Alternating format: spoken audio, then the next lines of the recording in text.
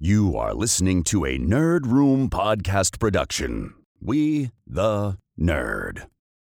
Bunch of nerds.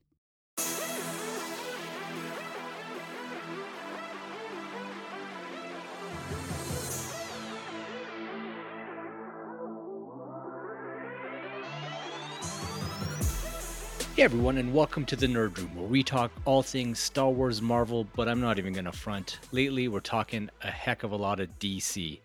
I'm your host, Carlos, and unfortunately, my brother from another mother, Tim, is, well, maybe not unfortunately, fortunately for him, he's enjoying some vacation time and without a spot to record, so I thought that I would take the opportunity to follow up on his amazing and prophetic podcast of last week, in which he discussed the developments of Batgirl getting canceled and what he prognosticated as being the potential future for DC on film in light of a pending earnings call to shareholders by David Zaslav, the CEO of Warner Brothers Discovery. And you know what?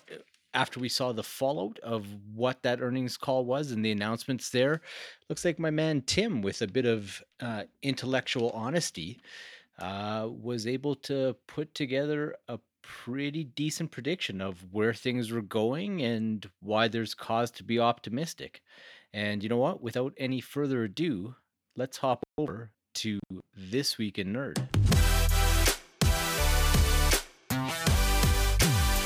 So for This Week in Nerd, like I said, I'm going to give you the perspective from the other side of the Nerd Room house, the DC side, as you will, being the side that I occupy. So I took the news of the cancellation of the Batgirl movie extremely hard. I was pretty devastated to hear that the rug had been pulled out from under this thing. Anybody that listens to our show knows that I was super excited for this project, uh, in part because I think the directors are immense talents. I chronicled my excitement about seeing what they brought to the screen with Miss Marvel and how that elevated my anticipation for Batgirl because of the work that they had done on that show. Obviously, Leslie Grace is a phenomenal talent and somebody who's up and coming. And then my boy, Michael Keaton, coming back to the Cape and Cowl in a bit more of a starring role or a bit more of a second lead type capacity with this movie. And also here at the Calgary Expo, Brendan Fraser had come and spoken, and he was pretty giddy about his role as Firefly in the Batgirl movie and how proud he was of it. So I was super excited. And we get that news that they very unceremoniously canceled the movie. And then as the day progresses, we find out that it was being done for nothing more than tax reasons. And the wind was taken out of my sails. I was cancel HBO Max, or in our case, Crave in Canada. Levels disappointed with that decision. And it was to the point that I was so heartbroken I couldn't even podcast with Tim, which is what led to the episode that he did by himself last week, which quite frankly was better by my absence. I think he brought something pretty special to the mic. And you know what? It gave me some time to reflect and some time to absorb the news that came out of that announcement. It gave me some time to actually consult some of my sources, or the source that I have within the world of DC and within the Hollywood kind of machine. And it's the same dude that kind of let us know way back when, if you remember, when people thought that the publishing side was going to close, when Dan Didio was let go, and that they were going to completely revamp things. And I got a bunch of panic DMs, and lo and behold, all the things that he told me were coming to pass did come to pass. So, yeah, I put my finger on the pulse there a little bit, and basically he restated a few things that we've heard. He said the movie was fine, but very much something that was made for a streaming service. It had no chance of being a theatrical release. It was pretty small in scope, but that doesn't mean that it's bad. As you know, I quite enjoy the smaller, more intimate superhero fare. So to hear that was a bit disappointing for me, but it sounded like it kind of had its foot in two worlds, in that it was almost there for being a big extravaganza, but was definitely rooted in being a streaming offering. And it wasn't something that would hurt the DC brand per se, but at the same time, it wouldn't have moved the needle and might have been something that reinforces that they're a bit of second fiddle to Marvel Studios. So that is what it is. It didn't do anything to bomb my disappointment, but at the same time, I understood, right? And we're talking about the intellectual honesty, and I kind of understand. DC on film is not in a position where they can take too many more black eyes, where they can be seen as an inferior product. So I understand. I don't agree with it, but I understand. And then we look at what they did with that tax write off situation, and I don't agree with that at all. I don't believe in sacrificing the art in the interest of shareholders and making a financial decision, but I understand the logic. I don't agree with it at all, but I understand the logic. And that's that intellectual honesty again, where it doesn't always have to feel pleasant and it doesn't always have to be something that you agree with, but sometimes you got to read the cards as what they are and just move forward from there. So I think if there's a silver lining to any of this, not that it's a great silver lining, but I think this firmly establishes that WB Discovery is not the WB, the Warner Brothers of old, the Jack Warner, anything for the picture type attitude, where it's the art and the vision above all else. Um, Under David Zaslav, those pretenses are gone, and it's about doing something that the shareholders are comfortable with, and that's who they're accountable to. And you know what? Maybe that's just something to wrap our heads around at this point in time, is that Warner Brothers that was chasing Oscars, that was going after these visions and was really putting out film as a multimedia product, but as art first, is gone. And this is the new studio that we have. And you know what? It's not necessarily a bad thing or a good thing. It's just the reality of the situation that we have in front of us, right? So um, maybe with those new attitudes, we'll see things like them making a decision about Henry Cavill. And, you know, if this guy wants a Superman movie and if Henry Cavill's playing games, maybe he uses the same principles that he used on Clint Eastwood in light of Cry Macho, and it's show business, not show friends. And if that guy doesn't want to play ball, they've got some great options to take on the cape and play Superman going forward. And off we go. So one of the big things that came out of all of this, and something that Tim predicted, is that they are going to be establishing a DC Studios with Alan Horn acting as a bit of a shepherd to bring that in. Alan Horn is the guy that reorganized Disney, like Tim let us know, and that they have a 10-year plan. And you know what? The target of that 10-year plan is definitely going to be financial success, and they're probably going to try and ape Marvel a little bit. And there's a ton of people that will be embracing that approach, and I think it'll serve them well. I'm not necessarily all in or all out on that, but I do see the logic in where they want to go with that. So that is something that's kind of exciting for DC on film and for the fans that want the connected universe. It sounds like the heads of Warner Brothers Entertainment are looking at having a Kevin Feige esque type of person in a lead role with that. I personally think that you're not going to find a Kevin Feige. You ended up with a person who was a comic book super fan who cut his teeth in the industry over 15, 20 years, shepherded all those X-Men films, things of that nature through, and then took on that big seat. You're not going to find that at this juncture. So, maybe you're looking at a bit of a brain trust type situation with a couple great producers like a Greg Berlanti, and maybe you can woo Walter Hamada into sticking around, and maybe bring a person like a Paul Dini in, who knows the lore and who has some experience with the entertainment industry. And I mentioned Walter Hamada, and they almost lost him.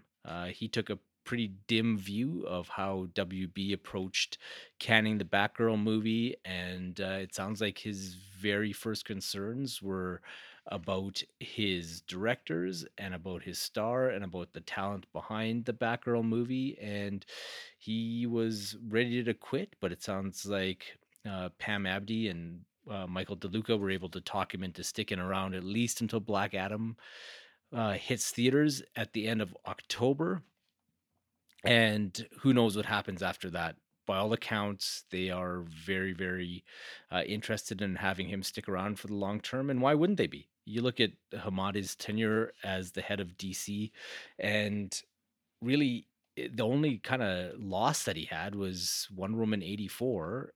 And that was had a lot to do with just giving the director full control of the film. I know that there was notes that were provided, and um, they were disregarded. And the movie is what it is. Some people love it, some people think it's the worst thing going, and some people are in the middle. But aside from that, like, he's got Shazam to his name, The Suicide Squad, The Batman, which are two of the finest movies in the genre, in my opinion. Joker, Birds of Prey, which had a pretty significant critical reception and really was cut short just by the pandemic firing up at that point in time. And even some different type projects like Super Pets and Peacemaker. And the guy's had a lot of success. And I think he shepherded DC on film well. And I personally hope that he sticks around. But if he leaves, I don't know that I could blame him at all. Um, and at the end of the day, you know what? We're in a position where I really like where DC is at right now. I like that their projects are a little more standalone, a little bit more filmmaker driven than what we've gotten from the other side of the house. However, I can't deny that they could be more financially successful. They could have a greater pop culture appeal, and we'll see what happens with the new look DC and DC Studios. I'm cautiously optimistic, but I am definitely in show me mode with Warner Brothers DC. I got pretty burnt by what happened with Batgirl, and I'm not counting any chickens until I'm able to buy tickets for some of these movies. So let's see what happens. As far as news goes, you know what? We're going to stay on this DC train, and we haven't talked much about Ezra Miller and their trials and tribulations on this show, but just this morning, word got out that the Vermont police charged Ezra with an offense, like it was a break and enter and the theft of some liquor from, it was a friend's house, I guess, based on what I was reading today. And I actually pulled up the Vermont police release that they put out, so I'm fairly confident in that source of information. But yeah, it seems like Ezra is in rehab, and that might speak to why charges were laid for this incident that happened in May, because the police were finally able to track Ezra down. And to be honest, I see this as a bit of a positive where, you know what, the guys in rehab, they're getting the help that they so desperately need, as is clearly illustrated by their actions all over the US and other parts of the world. And hopefully Ezra comes out of the rehab situation a better person, a healthier person. And the charges need to happen because they need to be held accountable and need to answer to the things that they've done. And at the end of the day, everything will be in a better position when, being a nerd podcast, we're focused on the Flash. When the Flash comes out, if all this dirty laundry was just piling up and just sitting there and seething, that's a terrible situation. if Ezra is committed to rehab and has been held accountable by the courts for their actions, and that the people that want them held accountable for different things see that happen. Quite frankly, who are we to say anything, really? Our opinions don't matter. It doesn't matter about what WB does or doesn't do with Ezra Miller in the role of the Flash. That's not for us to say. That's between WB and their contracted employee, and Ezra's actions are between them and the people that they affected. So that's all I got to say on that. And I think this is actually a bit of that darkest before the dawn type scenario. Uh, in other WB news, multiverses, the very addictive Smash Brothers type game that players first released, featuring the WB characters across the spectrum of their library. So you got Scooby Doo, or the Scooby Doo characters, Adventure Time, the DC characters, obviously, even guys like the Iron Giant, Bugs Bunny. They're all thrown together in this super fun fighting game. And they announced today that after being out for about a week, and before the game technically launches, so it's still in its beta test mode, there's 10 million active users after this thing has only been out for about 7 days now. And that's pretty commendable and pretty exciting. I've pumped a ton of hours into multiverses. Batman on my account may or may not be at max level, but you know what? It's loads of fun if you have a computer or a game console. I definitely recommend downloading it. If you have a family, it's a pile of laughs to just play four players versus each other, or teams of two type of thing. The game is actually free, and when you play offline multiplayer at home, you have access to the whole roster of characters. And when you play online, they give you a handful of characters and the ability to unlock them as you play the game. So I definitely recommend checking that one out. And like I said, you can't beat the cost of entry for it. A bit of comic talk. Hit my comic store, and I've been uh, finally getting through a couple of runs. And you know what, my boy Dalton, this one's for you, because we owe you, man. And I bought Tom King and David Marquez's The Killing Time. I've been collecting it as it's come out. However, I haven't been reading it. I've just been letting it pile up because I got a little burnt with Batcat and how long it took for those issues to finally culminate with this series. And it was confusing, and I didn't end up enjoying it, reading it monthly or bi-monthly or every 6 months. Who knows what that release looked like? So I didn't trust it. So I just let these pile up, and I started reading Killing Time, and it's great. It is a fantastic story. Marquez's art is awesome, and um, yeah, it's a neat story that's has a bit of a time delay type narrative style to it, in which you have a team up of Catwoman and Riddler, and then you have Batman chasing them. The Penguin is influencing things, and then there's some other characters that get introduced. I don't want to spoil anything, and they use and Tom King uses a time lapse narrative type trope to get you through the book, and it even flashes back to a couple uh Greek tales to kind of parallel against. And it's been a riot to read. I definitely recommend reading it the way I am, where you have all the issues and you can kind of read them one after another or a couple at a time. And I've really enjoyed the book. It feels like it's out of continuity, which is a good thing. It's one of those that'll stand alone, and you can recommend to somebody who asks you, what's a great Batman story I can read? The Killing Time is definitely one of those. Flashpoint Beyond is shaping up to be another one of those type of stories. It basically picks up with Thomas Wayne coming back to the Flashpoint world, thinking, "What the heck is going on? This world shouldn't exist," and it basically takes the story point forward as though Eobard Thawne and Barry Allen didn't influence the things that were happening within that universe. And it does, I was pretty skeptical, but it does some pretty cool things and some just like hell yeah type of moments that play out. There is a parallel narrative with Bruce in the contemporary DC universe playing out as well.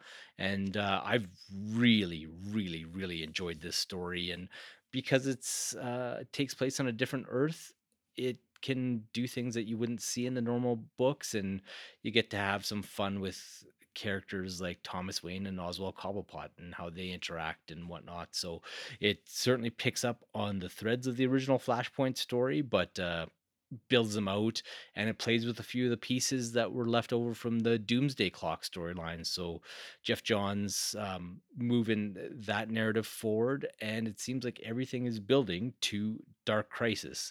And Dark Crisis, all I gotta say about Dark Crisis is I sent our boy Troy screenshots of, I think, the first two pages or pages 3 and 4 of issue 2, and just because it was cool Nightwing battle sequences, and I was like, dude, you gotta check this out.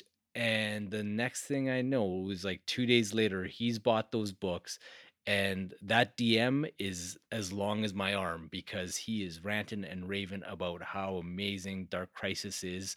And he just kind of peripherally follows the DC universe and was able to dive right in, pick up the story from issue 1 without any of the preceding material under his belt, kind of gets what they're going for, and is just soaking up and loving the story and the potential of it paying off things from future state, things from the past, and where it could lead for DC at the end of this thing. I personally think that they're heading towards reestablishing that infinite multiverse of the 70s, and that kind of everything counts. And I suspect that DC is going to be a lot less reliant on canon and continuity going forward, and they're going to design their books and their arcs to be a little more self-contained and a little bit more user friendly if you want to jump on or jump off. And I think that's a good thing at this point in time with comic book reading. I'm going to suggest that the monthly reader going to the store, getting your pull list type scenario uh, has been reduced, and that we're looking at readership that likes to dive into trades and uh, take in stories similar to manga. And you know what, the proof is in the pudding with sales numbers. Like those books outsell American comics at like a 5 to 1 type of clip. And I spend a lot of hours standing around in comic stores talking with the owners, and I see the things that older people are buying and I see the things that younger people are buying, and it's not even close. Like people under 30 are looking at those self-contained type of stories, and nobody's buying the weekly or monthly books type of thing, and they're just looking to dive into great stories that they can um, absorb, put on their shelf, recommend to a friend. And I think that's serves the medium the best, to be honest, long term. So yeah, those are some comic book recommendations. Obviously they're a little bit Batman skewing, but hey, I'm the goddamn Batman. As far as other DC content, if you want to consume it, we got Super Pets just recently, and it's been out for a few weeks. And I really hope that people check this movie out. It's not exactly lighting the box office on fire, but at the same time, I think it's suffering a bit from changing release dates with Black Adam and being like the fifth animated kids movie to come out in 7 weeks type of thing. So, um, it's probably feeling a bit of family movie fatigue and back to school and whatnot down in the States. But that aside, it is a wonderful, wonderful, heartwarming film. It really, really um, embraces the DC lore across the spectrum of the previous animated iterations, the old movies, the current comic books, and it totally makes it its own. It's in its own little world, and the characters all have unique designs,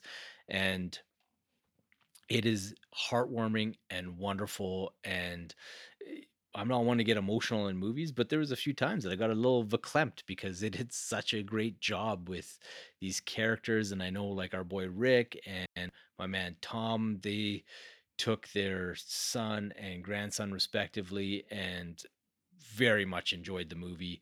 And yeah, I don't think that you'd find a kid under 10 that wouldn't like it. I've gone twice. I went the second time with my nephews. I was entertained beginning to end once again, and they were riveted. And those kids are hell and impossible to keep their attention. And they sat and were totally into the movie, just gobbling it up and loving it. And the other kids in the theater seemed to be having a good time. And there was a bit of a mom dad divorce situation where you could tell that that was the trade off point, and dad stuck around because he could, and he ended up standing up and saying, "You know what? I really enjoyed that movie. I'm glad that I spent the time instead of leaving." And yeah, you know what? If you can be in that situation, and if Crypto the Superdog can bring you joy, that's a testament to the quality of the movie. And stick around all the way to the end for a little bit of an Easter egg if you do go check it out. And also, if you want to keep watching DC content, The Sandman on Netflix. The Sandman on Netflix. The Sandman on Netflix is glorious. As someone who's read the comic series a couple times over, who has listened to the audio drama, like, this series is perfection. It absolutely embraces and captures all those things that made those books and that lore so magical, and made Morpheus's world and the dreaming so compelling. It absolutely nailed all of those things. They made small changes to the characters, but nailed the heart and the soul of those characters, and modernized it just enough. And it is perfect. Think Zack Snyder's Watchmen, uh, and how devoted it was to the source material, is how Netflix is treated, and Warner Brothers TV, the Sandman series. And you can feel Neil Gaiman's guiding hand through this series. He was intimately involved in its development and its filming and its writing and its promotion, and you see that in spades. So obviously, I'm a bit of a Sandman super fan, but my wife knows nothing about the Sandman. The only thing she knows about the Sandman is managing my audio files on our iTunes account or Audible or whatever the heck. And so she no idea about anything, and she sat down and has been watching the series with me. We're almost all the way through. We got 2 or 3 episodes left, and she not only understands everything, but has absolutely loved the show thus far. And honestly, the only questions she has are trying to pull spoilers out of me. Nothing has been over her head, and it's very new audience friendly, so I can very confidently recommend the Sandman. And you know what? Look at that. Look at all these great DC products out there that we can enjoy. If you're not just sitting, quote unquote, waiting for Superman, there is actually a pretty amazing library of comic books, of TV shows, and of films that you can absorb. And man, you know what? Kudos to Walter Amada, to Jim Lee, to Tom King, to Jeff Johns, to Greg Berlanti, and all those folks. And speaking of Greg Berlanti, it sounds like the Green Lantern show is all systems go on HBO Max, and that it has survived the axe. And that's pretty exciting. I think the Green Lanterns are long overdue to make their presence felt, and make their presence felt in a good way. And you know what? That might, to go back to the Batgirl story, like, maybe those are the types of situations you want to avoid, where you had a big budget Green Lantern movie that kind of fell on its face, and now we're coming up on 12 years, if not north of that, where Green Lantern has had this scarlet letter attached to them because of a movie that failed because they bombed on the biggest platform. So I'm glad they're taking the time to get the lanterns right and to give them the care and attention, and hopefully they can grow the fandom to what that character deserves. And also, exciting news. In fact, to use the man's words themselves, some sexy news is that Idris Elba said that he was being interviewed by Eric Davis of Fandango, I believe it is, and he was asked, he said, you're a guy who's played in Marvel and in DC. Do you have any projects percolating with either? And he said DC. And Idris said that he has a big, sexy project coming forward with DC, and I can't wait to see what that is. He's likely going to be collaborating with James Gunn. Maybe it's something in that checkmate space. Maybe it's another Suicide Squad movie. Maybe it's a solo project, but Idris Elba as Bloodsport was one of my favorite things that we've had in the last couple of years. I love that guy's energy. He's a tremendous actor, and he took a character that's had a pretty small role in comics gone past, and he and James Gunn made him this big, bombastic, super cool, very lovable character with a lot of facets that you could explore going forward. So really excited about that. And yeah, you know what? I started on a bit of a somber note, and look at me. I'm like MJ saying Shimon out here about all the things that DC has on offer. So yeah, hopefully if you're like me and was a bit punched in the gut by the word on Batgirl that this little conversation has kind of yielded a bit of a different perspective on where things are at now. And you know what? All we can do is sit and wait and see what they bring to us. And you know what, guys? Thank you so much for joining me today here in the Nerd Room. And if you want, you can check out all the stuff that Ian is doing over on Instagram and all the things that the boys are putting together on YouTube. And we'd love if you gave us a like and subscribe there. And you know what? If you got anything out of this show and Tim's show the week before, you know what?